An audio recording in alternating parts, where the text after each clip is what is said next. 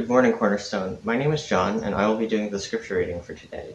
It comes from Luke chapter 22, verses 14 through 23. And when the hour came, he reclined at table, and the apostles with him. And he said to them, I have earnestly desired to eat this Passover with you before I suffer. For I tell you, I will not eat it until it is fulfilled in the kingdom of God. And he took a cup, and when he had given thanks, he said, Take this, and divide it among yourselves. For I tell you that from now on I will not drink of the fruit of the vine until the kingdom of God comes. And he took bread, and when he had given thanks, he broke it, and gave it to them, saying, This is my body, which is given for you. Do this in remembrance of me. And likewise the cup, after they had eaten, saying, This cup that is poured out for you is the new covenant in my blood. But behold, the hand of him who betrays me is with me on the table. For the Son of Man goes as it has been determined, but woe to that man by whom he is betrayed. And they began to question one another, which of them it could be who was going to do this. This is the word of the Lord.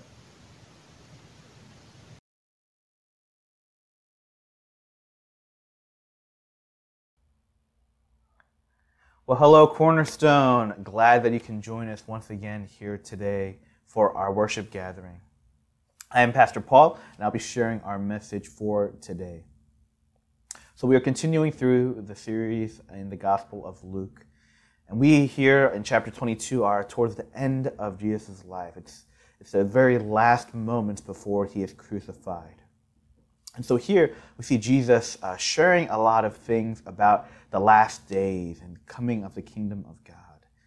And we can see that he has death on his mind. He has the end times on his mind. And so we saw in the previous chapter, in chapter 21, where Jesus is thinking about the destruction of Jerusalem, the coming destruction, and how he will return. He's prophesying his return in the last days, not just the resurrection, but at the last days, Jesus will come back and judge the world. So these are these signs that Jesus gives us, these warnings to stay awake and to watch ourselves. And when we think about death and when many people come to the end of their lives, we know that there are these last things that people want to share. And in the movies we see someone, if they're going into danger, they want to share these last words. It's the last time they're going to see someone that they care about, and they say things like, I just want to let you know I love you, I care for you, I will always love you, and I will always love you no matter what. All these things, and we say these things because we want to share whatever's on our heart before our time is up. And Jesus, in a sense, is doing the same thing. He is sharing what he wants to share before his time is up, even if the disciples are confused. And in this case, of course, the disciples are confused, and they're not sure what Jesus exactly is talking about here. But we know that eventually it will become very, very clear. And we see early in this chapter, chapter 22, we see all these things beginning to happen to lead to Jesus' death. We see Judas betraying or beginning to have the seeds of betrayal in his heart, with Satan entering into him. He is about to betray Jesus. And before his crucifixion, Jesus is to have one last meal. And this is what he does here, one last meal with his disciples over Passover. And so why don't we pray and ask the Lord to bless this time and show us the significance of this meal and of what this means for us. So let's pray together. Heavenly Father, we thank you for another opportunity to gather, to worship you, to even in this virtual setting, and we pray that you would help us to see your truth here in this passage of the Lord's Supper, something that we know about because we practice the Lord's Supper in our worship, but Lord, may this bring a new sense of appreciation for what we practice, and also a sense of drawing closer to you and worshiping you because of who you are and what you've done for us. So God, help us here this morning. In Jesus' name we pray. Amen. So the Lord's Supper is an integral part of our worship, of all Christian worship. And it's something that we partake in together in corporate worship. It's something that we actually used to do every Sunday before the pandemic, and now we've been doing it monthly. And of course, doing it online is not ideal. And in God's word, it tells us that we are to do this when we meet together. And obviously, it meant together in person. And so hopefully that time will come very, very soon. But oftentimes, many Christians do not take this very seriously. They do not take the Lord's Supper very seriously enough. In some churches, they rarely partake in it. Maybe a couple times a year they'll do it. But in other situations, like maybe in ours, it becomes a routine, where it's something that becomes a monotony of sorts. And that is the danger of our context, where our congregation, we normally partake in communion when we do it every week. But I hope and pray that each time we partake, we will really remember what Christ has done and remember his sacrifice for us. And I hope today we can have a reverence and an appreciation, a new appreciation for what the Lord's Supper means. So one of my first memories of partaking in the Lord's Supper was actually, I actually did not get to partake, but I was about to. This was when I was in elementary school, maybe in 4th, 5th, or 6th grade, around that time. And we were in a church service, and we were about to partake in the Lord's Supper. And so the pastor said something like we normally say, right, where we ask all who believe in Christ to come forward to partake together and to be a part of this important worship of our Lord. And for me, I thought I was a Christian, and I believed in Christ as my Lord and Savior. And so I went up and I was online to take communion. But what happened was a few adults saw me and they were like, hey, you're not supposed to be online. You're not old enough and you have not been confirmed yet.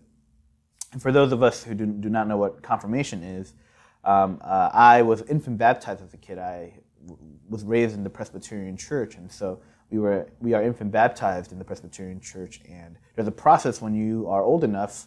A lot of times it's in middle school or high school. You confirm your faith and you profess your faith and share your testimony in front of the congregation, like we do for baptism.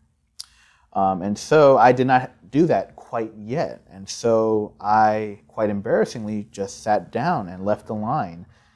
And it was one of those moments where I was confused about why I couldn't partake. And although maybe my church didn't handle this the best way, I understood. They explained to me what the Lord's Supper was about. And it was for those who truly believe that Jesus is our Lord and Savior, and that it comes with usually a public profession of that faith. And it's because of that, I got to really understand the weight of the Lord's Supper. And all of this is because we are partaking in this meal together in fellowship with Christ. It doesn't actually make sense if we partake it without believing, because it is for the community of believers. So let's see what Jesus does here in having this meal with his disciples and giving us the symbol of the bread and the cup. So Jesus here is doing something that is very unique during this Passover meal. So this is a big holiday, a celebration of sorts for Jews. Passover was celebrated for a long, long time, and depending on how you date the Old Testament, scholars differ on how they date the Old Testament, but it could have been at least around 1,400 years of celebrating the Passover. So for 1,400 years, the Passover is one of the quintessential meals and celebrations for Jews, where they remember how God passed over the Israelites in Egypt while they were enslaved. So, we remember the Jews had to sacrifice a lamb on the eve of the Exodus, on the eve of them being released from slavery. And the Jews marked their doorposts with the blood of that lamb.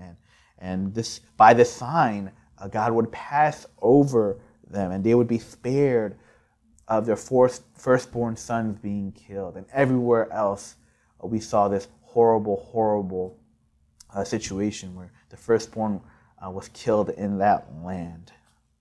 Now, Jesus changes the meaning of this. He changes the reason why we celebrate. It's not just to commemorate and celebrate what God had done in the past, that he saved his people and released them from enslavement, but it points to the future, that Jesus himself, he is the Passover lamb. And he says, this bread and this is my body given for you. This cup, this is the new covenant in my blood. When he makes these correlations with the bread and the cup, he is transforming the meaning of Passover. Jesus' body is the once and for all fulfillment of the ceremony surrounding this Passover lamb. Things are forever changed here. The meaning has completely changed.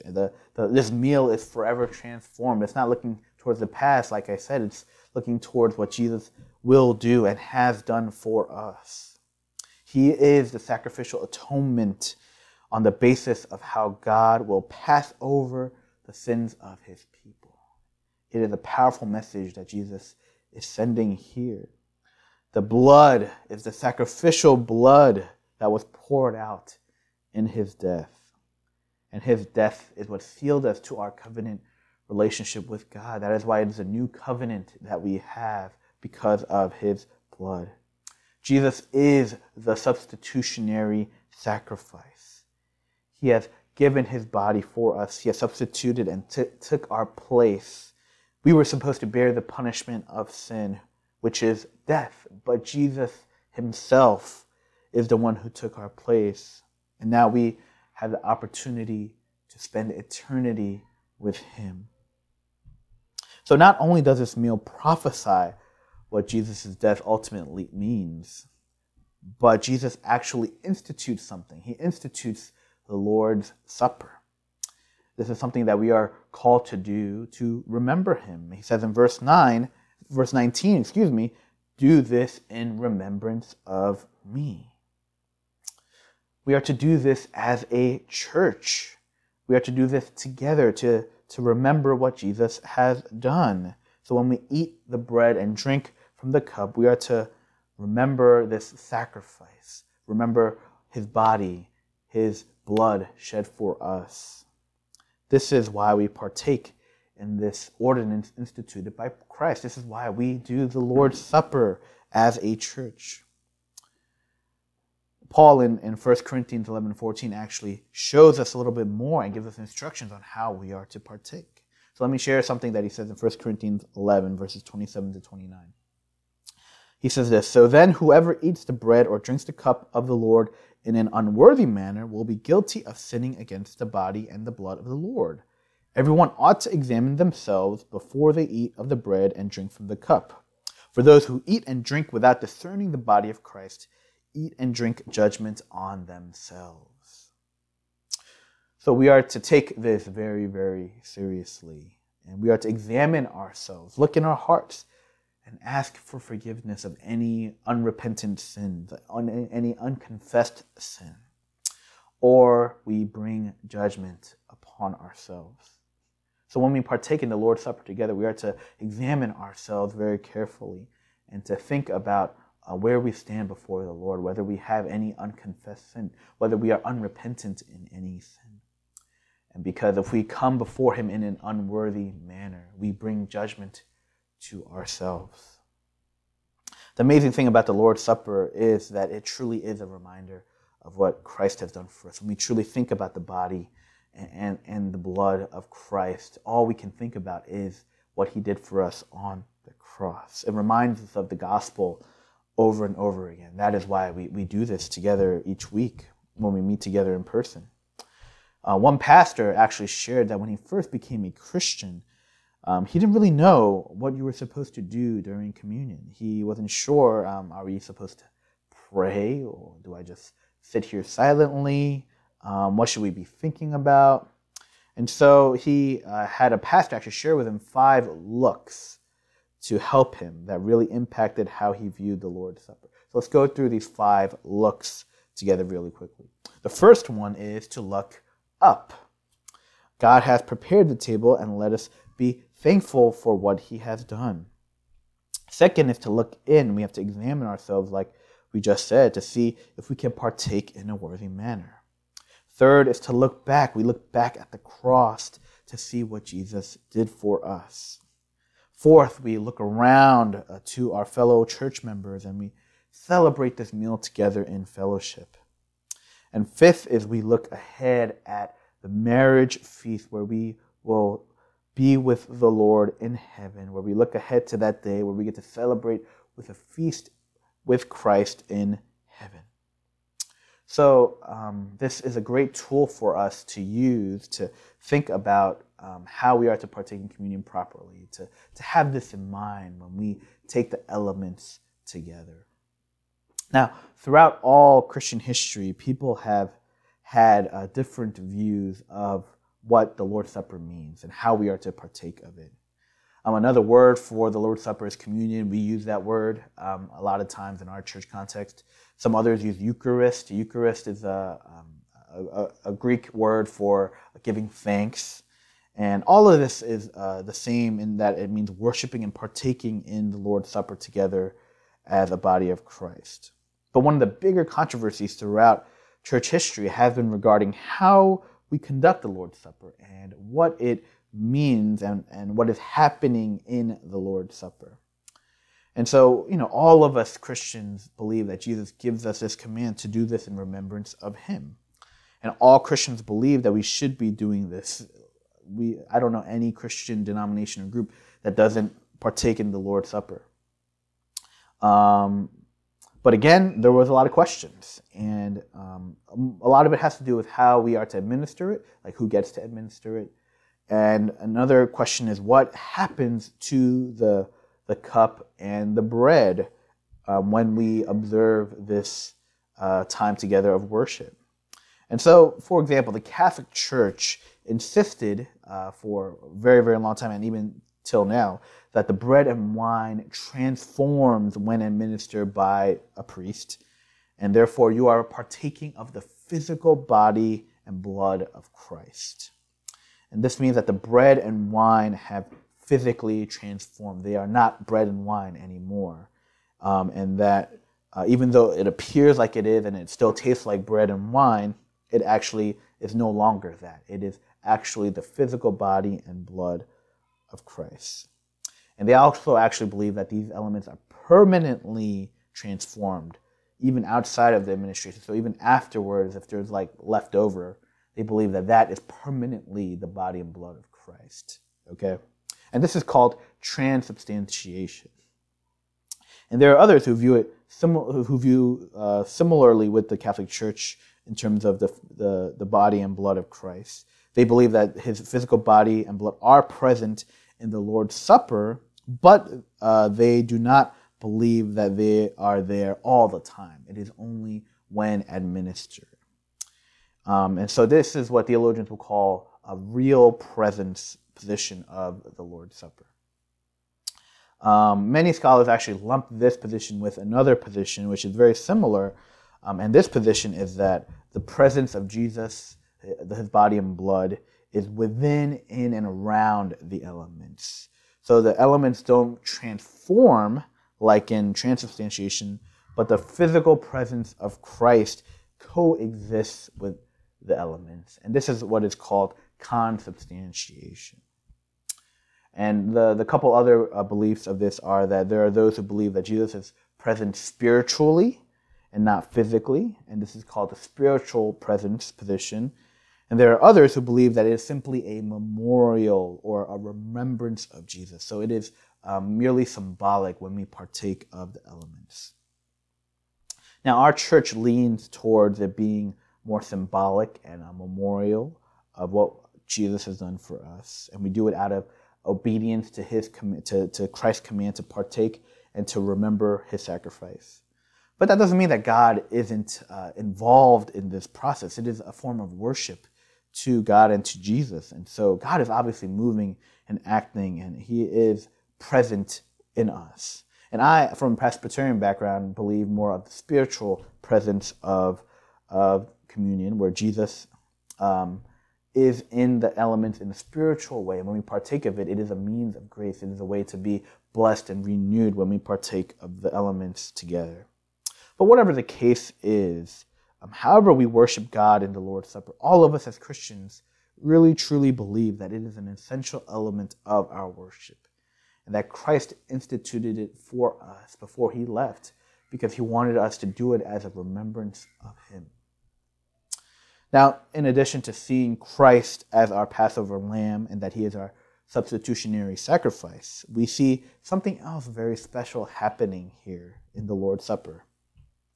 We see Christ being the Passover lamb and substitutionary sacrifice in other parts of Scripture. But here we see something different in the sense that we see Jesus wanting to have a meal with us. And that is very, very special. Let's read verse 15 again. He says, I have earnestly desired to eat this Passover with you before I suffer. Now let us really ponder upon that for a moment. The disciples are, clueless about what is happening, basically, at this point. And they don't really fully understand what is going to happen as well. And of course, Jesus has been preparing them for months and years, but we know that it's going to take some of them a while to really understand what Jesus has done for us. And Jesus knew that within hours that he would suffer and die, and he would be in excruciating pain, and that one of them would betray him, and he would be bearing the sin and shame of the world. But the last thing he wants to do is what? He wants to eat this meal together with his disciples. There's a Spike Lee movie called The 25th Hour, and it's about a man who is going to prison for dealing drugs. We see his day, like one day in his life right before he goes to prison. And what he does during that day is really just kind of sad. He just kind of spends the day wallowing in his pain, being worried about all the things that prison will bring him, being worried about getting raped in prison, which is all very normal and understandable. And he tries to figure out who turned on him. And he tries to figure out who he should be blaming for his situation. And he goes on a rant about how everything in this world is horrible, and that everything in his life has just turned sour, and it's just a lot of complaining and wallowing and self-pity. And, this is probably something that many of us would probably do as well. We would probably be very similar to this man going to prison. But what we see Jesus do here is so, so different. He spends his final days wanting to be with his disciples. Instead, he says, my last days I will be with you because I love you. And even though he knows that there will be those who betray him and those who will reject him, and he knows the hearts and sins of his disciples, but he chooses to spend his last meal with them because of his love for them. And this is the love that Jesus has for all of us. We get to experience this love. He loves us that much as well, and we really have no idea how much Jesus loves us. It is unfathomable to know how much he loves us. The love that we have for our children, our spouses, for our loved ones, it does not compare to the love that Jesus has for us.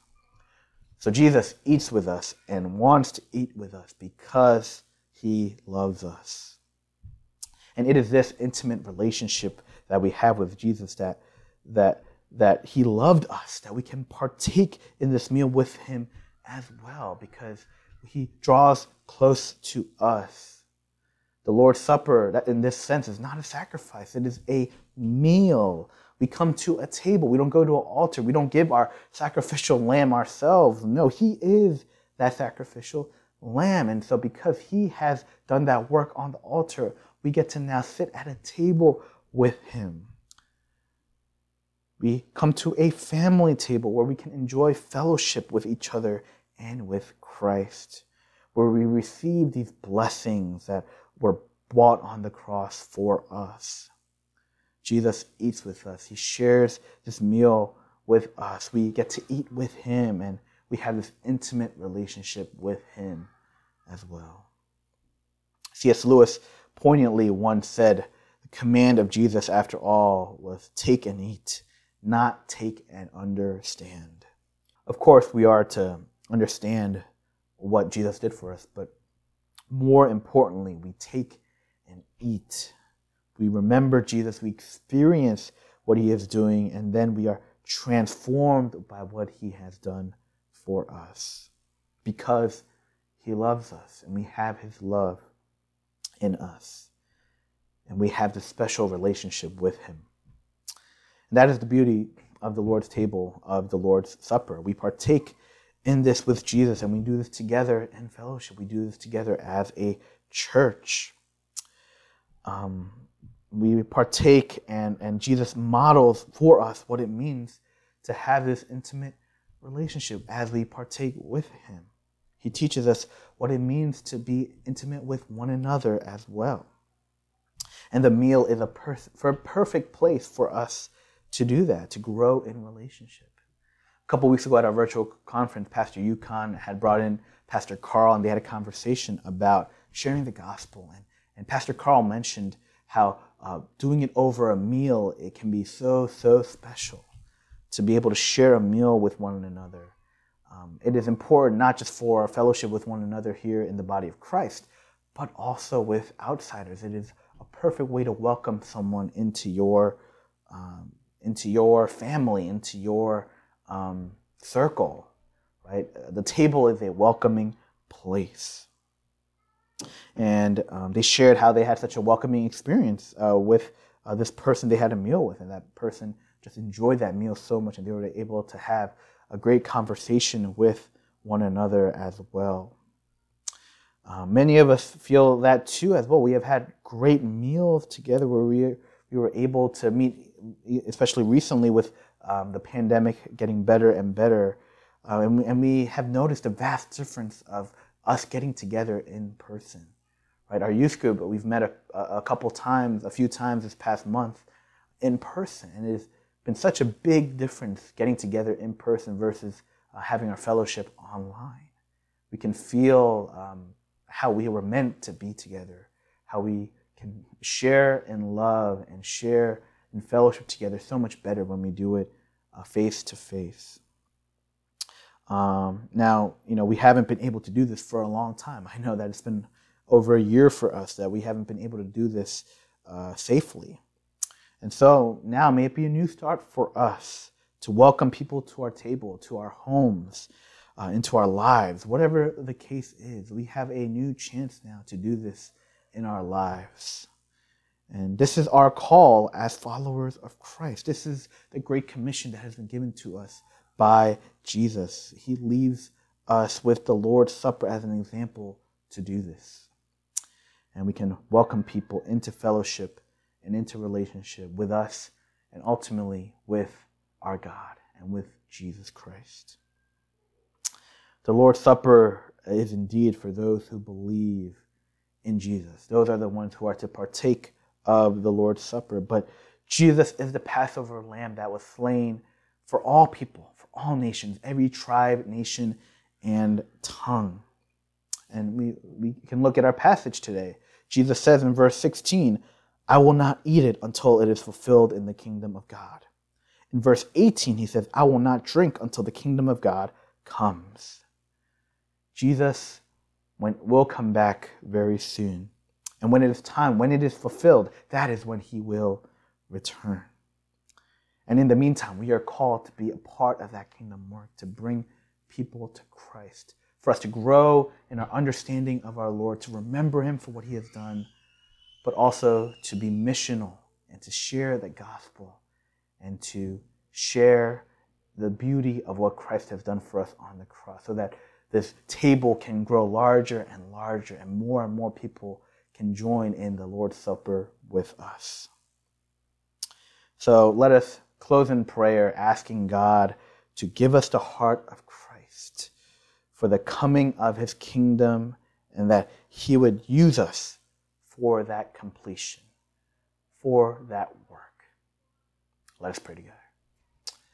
Heavenly Father, we pray that, Lord, you would give us the heart of Christ. Lord, we have seen this example through the Lord's Supper. We have seen, Lord, how we can share in this meal together, that we have fellowship with one another and fellowship with you, this intimate relationship with you. And we want others to know this relationship, to draw near to this, Lord. So God, for those of us here who may not know you yet, Lord, we pray that this Lord's Supper imagery can really show the intimate love that you have for us. And that, God, we do this to remember you, to know what you have done on the cross, that you have given your body for us, that you have shed your blood so that we can have this covenant relationship with you. And so, God, we pray that we can know what your Son has done for us, and that can propel us, Lord, to invite others to the table and to be able to expand your kingdom and to do your kingdom work here on this earth. God, help us and lead us as a church, that we can be a church that takes the Lord's Supper seriously, that it is not a monotonous routine we do, but it is something very, very special.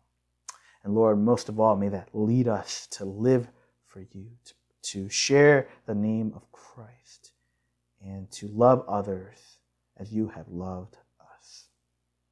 Lord, lead us and help us here today and for the future as we seek to glorify you, to live as your church.